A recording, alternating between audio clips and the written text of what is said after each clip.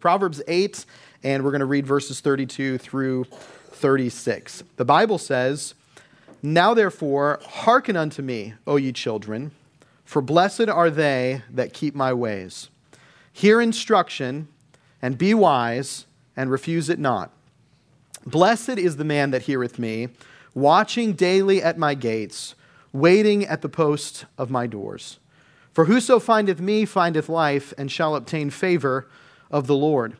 But he that sinneth against me wrongeth his own soul. All they that hate me love death."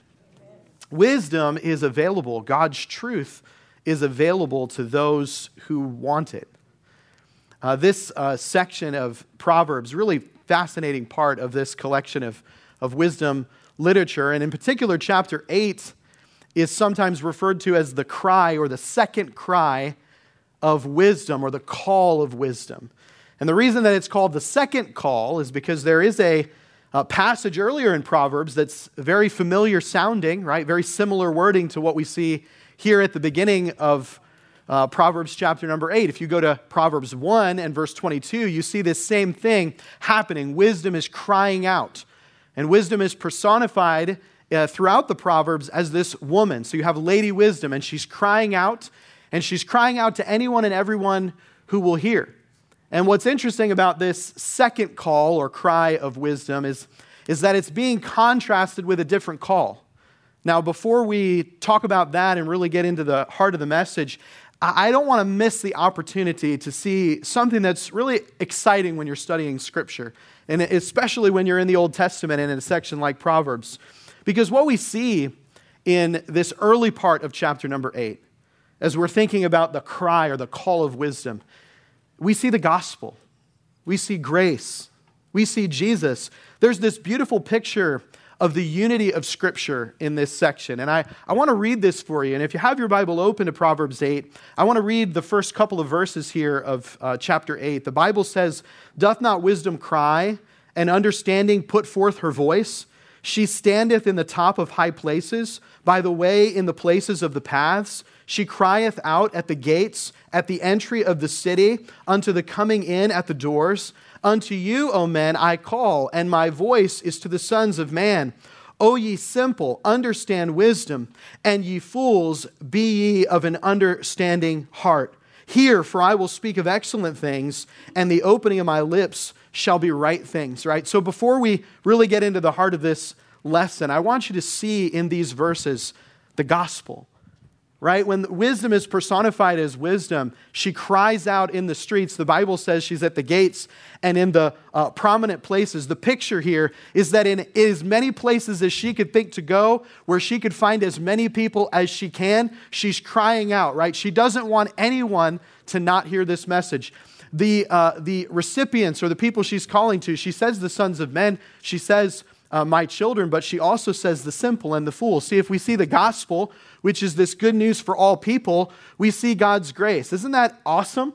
That wisdom doesn't just cry out for a certain select group of people, but that even the fools and the simple. See, God doesn't give up on people, right? That's the gospel, and that's grace. If you want to be close to God, to have a relationship with Him, He wants you. That's the gospel. That's grace. And what's really awesome is as you read this further in this section, and we won't read all these verses, but I want to encourage you, read this chapter 8. There's this amazing description of wisdom. It goes all the way back to creation. It talks about how wisdom was there at the beginning.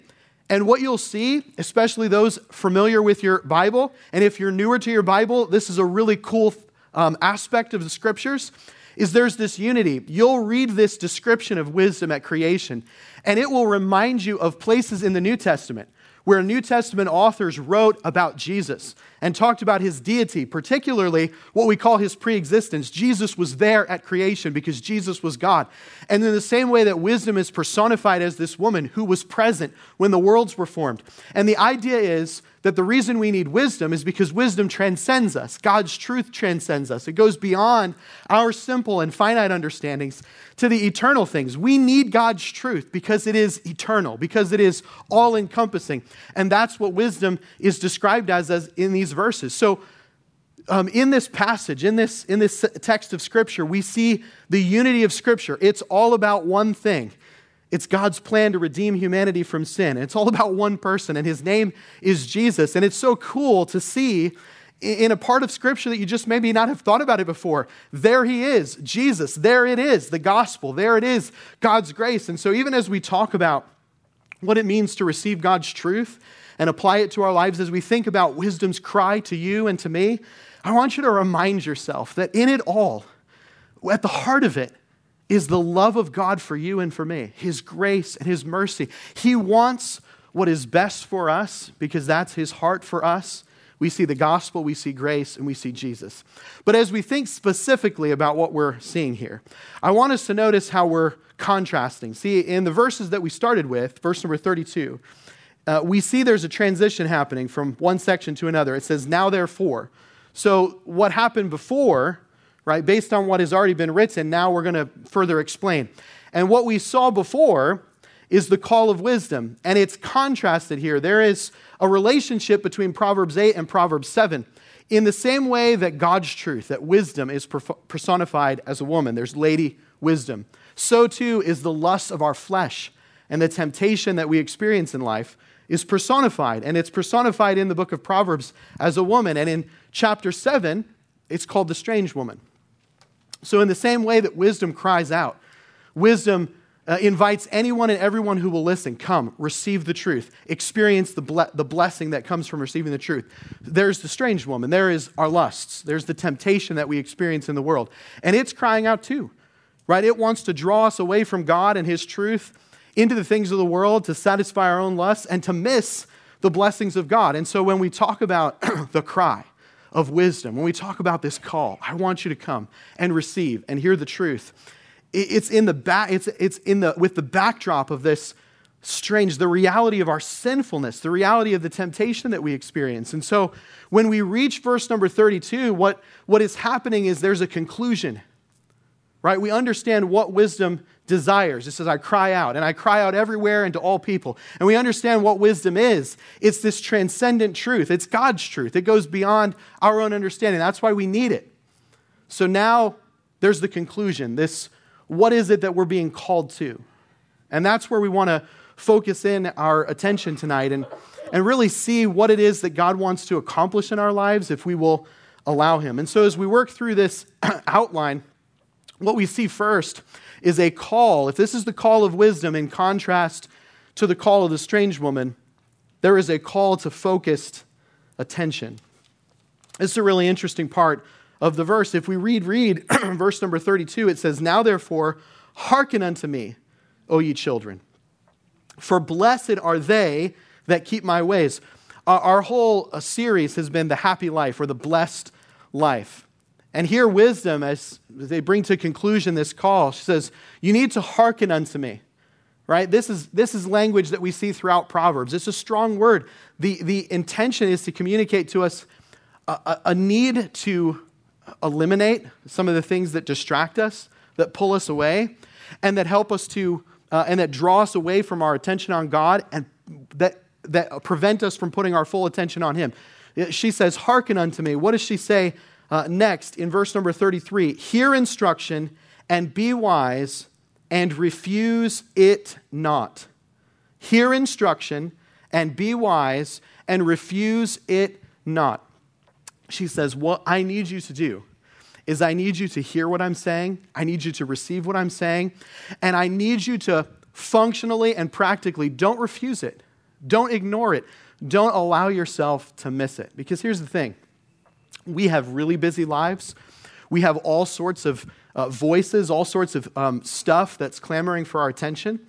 If you go back to chapter number 7, and again, this is the contrast between the call of wisdom and the call of the strange woman. When you go back to chapter number 7, what you see is a man who is drawn away in his lusts. He's enticed.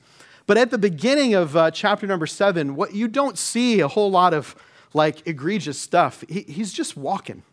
He's just doing his thing. He's just living his life. And here's the thing. Most of us, we're just trying to live our lives. We're trying to go day to day. We have jobs and we have spouses and we have children and we have responsibilities.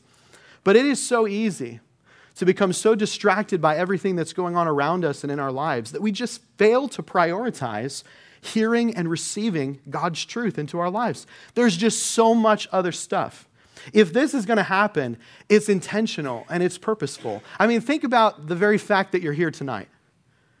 To take time to come and gather at the church, and I know Pastor Tony feels this way and I feel this way, it's no small thing. It's no small thing. I understand and have a great appreciation for the fact that you would take the time to be here. It's a step that reflects a desire to just receive the truth. Not that people who aren't here don't want to receive the truth. Some people are working right now. They'd be here if they could. That I can have all sorts of commitments. But what we're saying is up each morning and happen. If I'm going to receive God, to be intentional about what I receive it in the different ways I'm allowing into my life, all of that happens on purpose. It doesn't happen by accident. Nothing good, nothing beneficial, nothing that grows us or stretches us or makes us something better happens on accident. I need your focused attention. I need you to hear me and receive it and don't refuse it. I want to suggest that there's a possibility that you say, I don't think I'm actively refusing God's truth in my life. And I believe that's the case in so many of our lives. But I do think if we were real honest, practically, functionally, sometimes we refuse it in very subtle ways, right? Whether it's we allow certain other things, lesser things, to take a greater priority in our lives than the things of God and spiritual things. Whether it's we simply don't recognize just how much time we spend on distractions, things that just pull us away from what's best. There are lots of good things and things that are not bad for you that you can spend your time doing, and it's perfectly fine to do that. But if we're not regularly taking inventory, it's amazing how distracted we can become. I shudder to share this, but have you ever had one of those moments where you're driving and then all of a sudden you're like, I have been driving. I have been driving on this road. There have been cars in front of me and behind me. I've made turns. I've stopped at lights. I don't remember any of it, right? Because I had something on my mind and something that I was thinking about. And so I just drove 2 or 3 miles kind of in some sort of weird comatose state, like I was inside my head and I didn't even have a clue what was going on around me. How crazy is that? You know what's crazy? Is that sometimes we live our lives that way. Right? Sometimes we're so inside our heads and so inside the stuff that, man, all sorts of excessive amounts of time can go by and I go, wait a minute, it's Friday? It was just Monday, right? What am I supposed to do? And the encouragement to you and me is this: not that we're going to somehow eliminate our nature, which is to be distracted and to miss the good things in life. No, you're going to have those moments in life. It's to have a mentality and a heart that says, you know what, I realize just how valuable this one life is that I have, and so I'm going to try to put in place some real. Some things that will help me and guide me to where I need to be. If I can eliminate some distractions so that I can live a healthier lifestyle, so that I can give more attention to the things that are good, that's going to help me. Wisdom cries out, and she says, what I need you to do is listen and receive it and don't refuse it. Don't refuse it intentionally, and don't refuse it passively by eliminating distractions.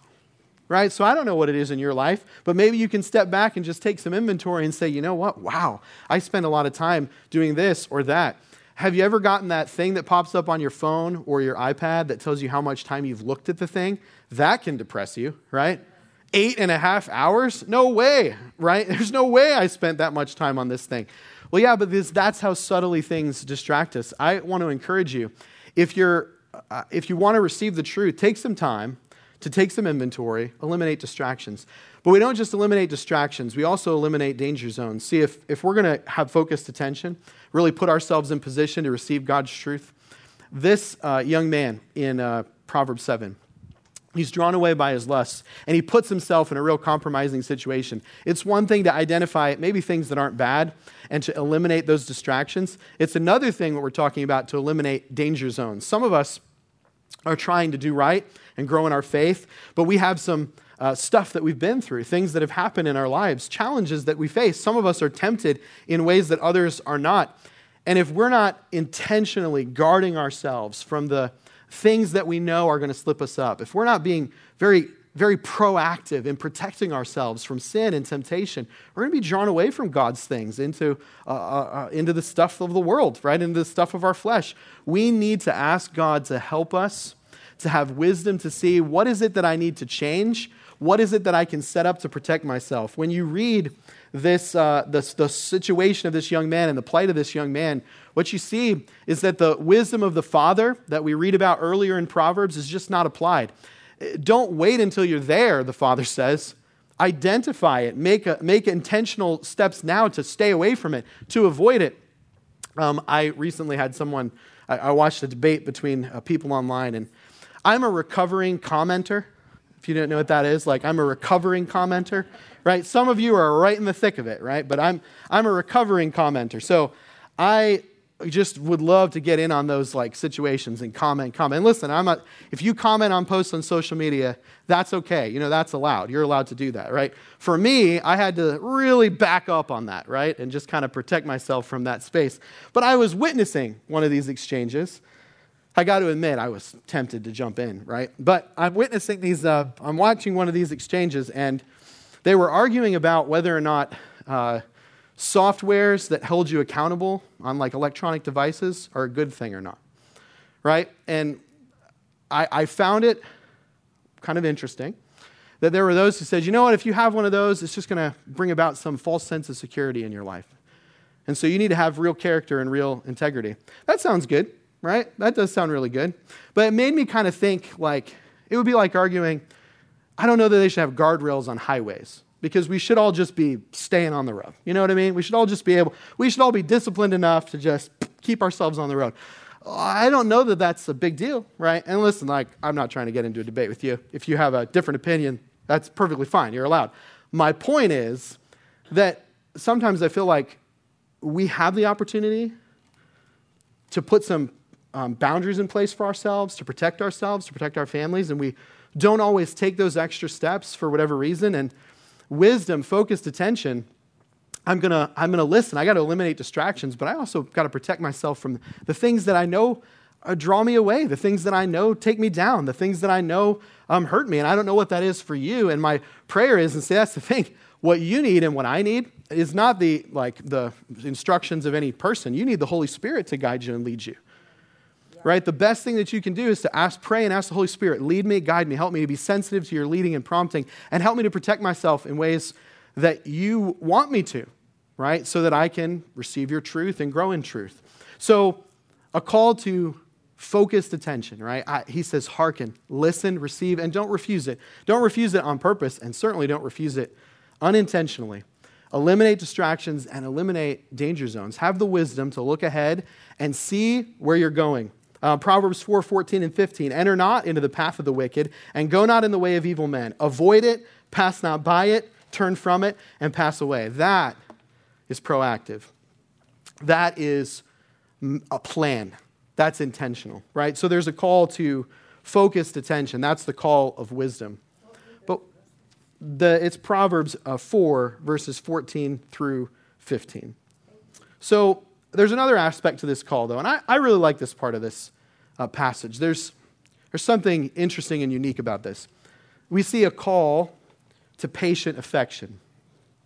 When we continue reading, we read in verse number 34 these words, "Blessed is the man that heareth me, watching daily at my gates, waiting at the posts of my doors." So if we remind ourselves that this is being contrasted with what we read in Proverbs, with what we see in Proverbs 7, the call of the strange woman, the language that's being used here is like, this idea is that you have this guy, and he is waiting at the posts, at the gates of the home, or outside of the place where the lady that he wants to court and date lives, right? The contrast is really quite something when you think about it. In Proverbs 7, this guy is confronted by a strange woman. She's ready and willing to give him immediate gratification, and he takes it.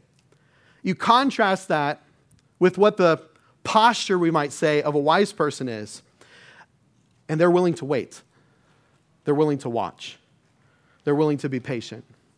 A call to patient affection. If we could say it like this, it's like to be wise is to have the ability to recognize the difference between momentary gratification and the long-term benefits and blessings of faithfulness to God. The wise person waits and watches. I don't need that immediate gratification because I know that while it might be immediate, it will not last. It'll eventually drift away. But if I am willing to wait and to watch, that's how God works and God shows up. And he said, I'm waiting and I'm watching, and that's my affection is on him. As I grow in my desire for God's truth and to live out a life of faithfulness, what I do is I get to a place in my life where I want God and his truth more than I want the things of this world. Not that I'll always experience victory in my life, but that I'm coming to a place where I understand what it is I'm trading in. There is immediate gratification. I can succumb to the temptation of my flesh. I can ignore God's way, and I can get some immediate gratification from that. I can get some of the what looks like so much benefit that we see in culture, but ultimately the long-term impact is, as we'll see, it's destruction and death. But if I'm willing to watch and to wait, if I'm willing to have the self-control to just trust God, his way is right, his truth is right, it works, if I'm willing to watch and wait. And I don't know if this is true for you in your life, but I know it's true for me in my life. There are some areas where I feel like it's much easier to watch and wait. And then there are other areas where I'm like, I would prefer fast food version, right? I don't want to take the long road, right? But what we understand about wisdom is that wisdom is the ability to say, you know what, God's truth works. God's truth, what he has said about the way I to live my life, it works. And you know what? I can take the easy way, the fast way, culture's ways, right? I can find that momentary satisfaction, or I can say, you know what? I'm going to watch, I'm going to wait, I'm going to rest, I'm going to trust. I'm going to lean on God and on his word, and I'm going to be in it for the long haul, right? It's not a short-term sprint, it's a marathon, and I'm in it for the long haul, and I'm willing to trust, I'm willing to wait. And you know what? Waiting is awful sometimes. Right? It's no fun to have to wait. We would rather get right to it. We took the kids and we were at this place where there's water slides and things like that. And the first night we were there, nobody there. Man, we were like, boom, boom, boom, boom, boom. Slide up. Garrett was like, this is great. Then we went the next day and there are all these people. And Garrett is like, where'd all these people come from, Dad? I'm like, probably from other places just like we did, right? And, I mean, we're standing for 5 minutes, 10 minutes. You'd have thought my kids' legs were, like, crumbling underneath them. It's like, we cannot wait 5 minutes, 10 minutes. I'm like, well, let's take you to Disneyland and wait 2.5 hours to get on something, right? I'm telling you that you don't understand right now, but this is really not that bad. And I kept saying to them, and I look back on it now, this is such a funny thing. This is such a parent thing. I kept saying to them, if we were here in the summer, son, it would be so much longer of a wait. This is nothing if we were here in the summer. I don't know if that's true, right? But I just know that it took us 5 or 10 minutes, and that's not long. But man, I just want to go. I want to go now. I want it to happen now. That the devil knows those tendencies in our lives, he understands for you what that thing is. And so, if I'm going to be wise, I'm willing to watch and wait and trust God. I'm willing to believe that consistent faithfulness and obedience is worth it. It's worth the time, it's worth the sacrifice, and it's worth the energy, because all good things take time and are worth sacrifice. And so I want to encourage you, in contrast to the cry of the strange woman who desires for us to just succumb to that temptation for immediate gratification, commit yourself to the long haul. Right? Be willing to watch and wait, because there's blessing in that. Right? There's favor in that. There's benefit in that. I'm not talking about life always being easy. I'm talking about you will never regret doing it God's way and doing right. You'll never regret having the determination that I'm not going to quit even when it's difficult. We weren't here on Sunday, but I listened to Pastor Chris's message, and What an awesome message about not giving up. What an awesome message about just committing ourselves to a life of continued faithfulness. And I just want to encourage you, it is worth the wait. Because some of you right now, you say, Pastor Matt, I feel like that's where I'm at. I'm waiting and watching. But when wisdom cries, she says, if you'll wait and watch, there's a blessing. Right? So don't be weary in well-doing. In due season, you'll reap if you faint not. There's a call to focused attention, and there's a call to patient affection. But what's last? There's a call to a serious attitude. When we get to the end, the contrast becomes, there's a real interesting literary thing that happens here, right? If you were to read Proverbs 7, what you'd see is there's these repeating phrases at the end of chapter 7 that correspond and that correlate with the end of chapter number 8. And what's really interesting is that the last word of chapter 7 and the last word of chapter 8, right, both in English and original languages, is the same word. And it's the word translated death, right? You say, wow, finishing things with the bright side, right? But here's what the Bible says. For those that watch and wait, that patient affection, that willingness to trust that God has got it. Verse number 35, for whoso findeth me findeth life and shall obtain favor of the Lord. That sounds good, right? Life and favor of the Lord, right?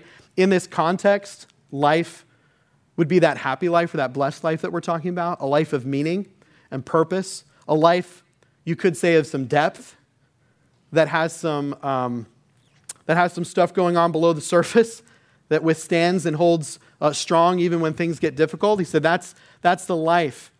And it's the favor of the Lord. Now, this is an important phrase to kind of lean into. It's like it gives this impression that there might be those who don't have the favor of the Lord. Well, in a broad sense, when we talk about the difference between the righteous and the unrighteous, or those who believe and those who do not, there's a God who has love and grace for all people. He wants all people to believe. We know that one day there will be judgment on unrighteousness and unbelief, right? But when it talks about in the context of us as believers, or those who are seeking after God's truth and wisdom, when we talk about the favor of the Lord, we're talking about knowing that we're going in the right direction, that we have the right disposition, that we have a desire to move forward. And there's nothing like knowing that I'm where my Father wants me to be, right? There's nothing like knowing that I'm on the right path and I'm doing what I'm supposed to be doing. And it doesn't bring, in its right place, it doesn't bring about pride in our lives, right? It humbles us. It's like, man, it was like when Peter wrote that it was but for the grace of God, go I. Right? Things are going well. People are believing when they hear the gospel message. I'm being used. And praise the Lord. I mean, all for his grace, right? And when we talk about the favor of the Lord, talk about being in a place where we know I'm where the Father wants me to be. That's a good feeling, isn't it? I'm not perfect, but I'm where the Father wants me to be. I'm going in the right direction. And as wisdom brings this call, this cry to a conclusion, she wants to make it so important to us to understand the stakes are very high when she talks about life and the favor of the Lord. Because it concludes this way in verse number 36, but he that sinneth against me wrongeth his own soul. All they that hate me love death. The very same language and pretty serious pronunciation at the end of chapter 7 is here at the end of chapter number 8. What's the point? The point is to say this: as wisdom cries out and calls to us, receive the truth, we have to take it seriously.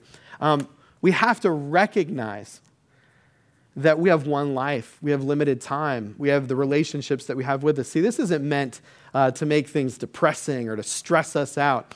But when the Bible in the New Testament talks about this idea of being sober-minded, right? It's just about taking things seriously. I have some tremendous stewardships and responsibilities in my life. I'm a husband. I have young children. I can't tell you, some of you who have grown children, you have grandchildren, you just have to bear with me. I'm going through all this new stuff, right? Sonia was riding along with me yesterday. We went to We drove to New Albany. I know you all know where that is. I had no idea where I was going, right? But I went to New Albany to get something for Brooklyn. She's turning 5, and I drove to New Albany to get her this giant dollhouse. Don't tell her. It's a surprise. But Sonia rode with me, and we're riding in the car, and she just has 11-year-old, 10-year-old, 11-year-old problems, you know? She's like, Dad, I think 13, that's my next big birthday. I think I'm still going to like American Girl dolls. Do you think Brooklyn wants an American Girl doll party? Because it would be weird, you know, if she has a party and I have a party. These are the things that keep you up at night when you're 10 and 11. And I said, well, I'll tell you what, I have it on good authority that she does not want to have that kind of party. So I think you'll be good. And she said, but who knows, Dad? I turned 13, maybe I won't like that stuff anymore. And it was in the moment where I had to say, you will like that stuff. Like you will not like anything else, right? You'll be the same as you are right now, because I desperately need this to stop, right? This terrible march of time as you get older and all these different things that happen in your life. But it was a moment where I was reminded of just what a precious gift she is to me. Right? Just how awesome of a privilege it is to be a father and to have the opportunity to steward that life. And when we recognize that, man, this is serious. I mean, people's lives and relationships and things are on the line. It's not meant to burden us with this like overwhelming sense that I have to do something. It's just about taking right now seriously. Right? And maybe, just maybe, if we would have that kind of attitude, it would just do enough to nudge us to make some of the changes that we've been waiting to make. Maybe it would nudge us just enough to say, you know what? I've been letting this go. And I've been giving myself that line, I've got time. I have plenty of time. But when you sin against me, it says you sin against your own soul. To reject God's truth and His wisdom and what He reveals to us in His Word and through the working of His Holy Spirit when it comes to our spouses and our children and our work and our daily lives, to reject it is counterproductive, right? It doesn't feel counterintuitive. When we reject it, it feels like it's the right thing to do because of that sin problem that we have. While it's not counterintuitive, we think we're doing the right thing. It's definitely counterproductive. It says we sin against our own soul, right? I don't mean to bring up tough things for some of you, but some of you know what I'm talking about. And can I speak a word of encouragement to you? Don't look back and let guilt and shame and regret overwhelm you. Because you can't do anything about the past, but you can do something about the future. But I know that some of you know from experience that if I don't take it seriously now, it could mean something in the future. That isn't meant to scare us. That's meant to just remind us, like wake us up. When the Bible talks in the New Testament, uses that language, awake that you sleep. It's because it's just so easy to go to sleep. It's so easy to coast. But we have to have a serious attitude when it says that there's death and destruction. What it's talking about is that I have to be willing to take seriously the stewardships and the responsibilities that God has blessed me with, and to have a mind that says, you know what, I don't have an unlimited amount of resources and time. I've got one. And so I want to take it seriously and be sensitive to the leading of the Holy Spirit and make changes and grow and be better, because that's what I want to do. I mean, I'm taking it seriously. And so maybe for you, as we just kind of bring this whole series on wisdom to a close, maybe for you, it's just as simple as, I think there have been some areas in my life where I've just been kind of just coasting. And I realize, like, I got to take this seriously. We're talking life and death stuff. We're talking about the spiritual lives of people. We're talking about really important things. And if I'm going to be a wise person, if I'm going to hear wisdom's call, I'm going to start to recognize, like, it's not worth messing around. You know, I have serious responsibilities, and I want to take it seriously.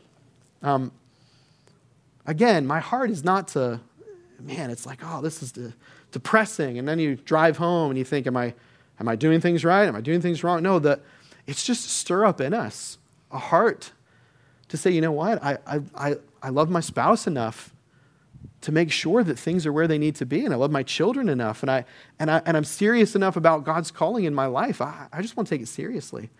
Be sober, be vigilant, the Bible says, because you have an adversary, right? And whatever he can do, and if he can lull you to sleep, if he can get you to just kind of, oh, it's fine, he'll do that.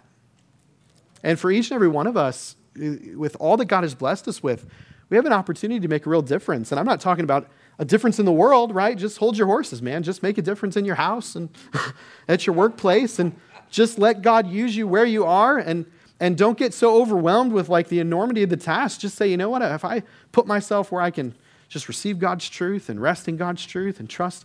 And maybe for some, it's like, I've been waiting, watching, I'm like just plugging away. Don't quit. You know what's right. You know what God has said. You know what he's called you to. Just keep at it. Trust God. He's going to take care of it.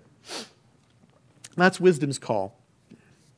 And in contrast to the call of the lust of our flesh and the temptation of the world, which would call us to just whatever distractions, whatever things might bring us pleasure, that immediate gratification, or to just kind of like coast through. And now say no to that and say yes to God and his truth, and let that change you. Let that create in you, stir up in you a desire for something different.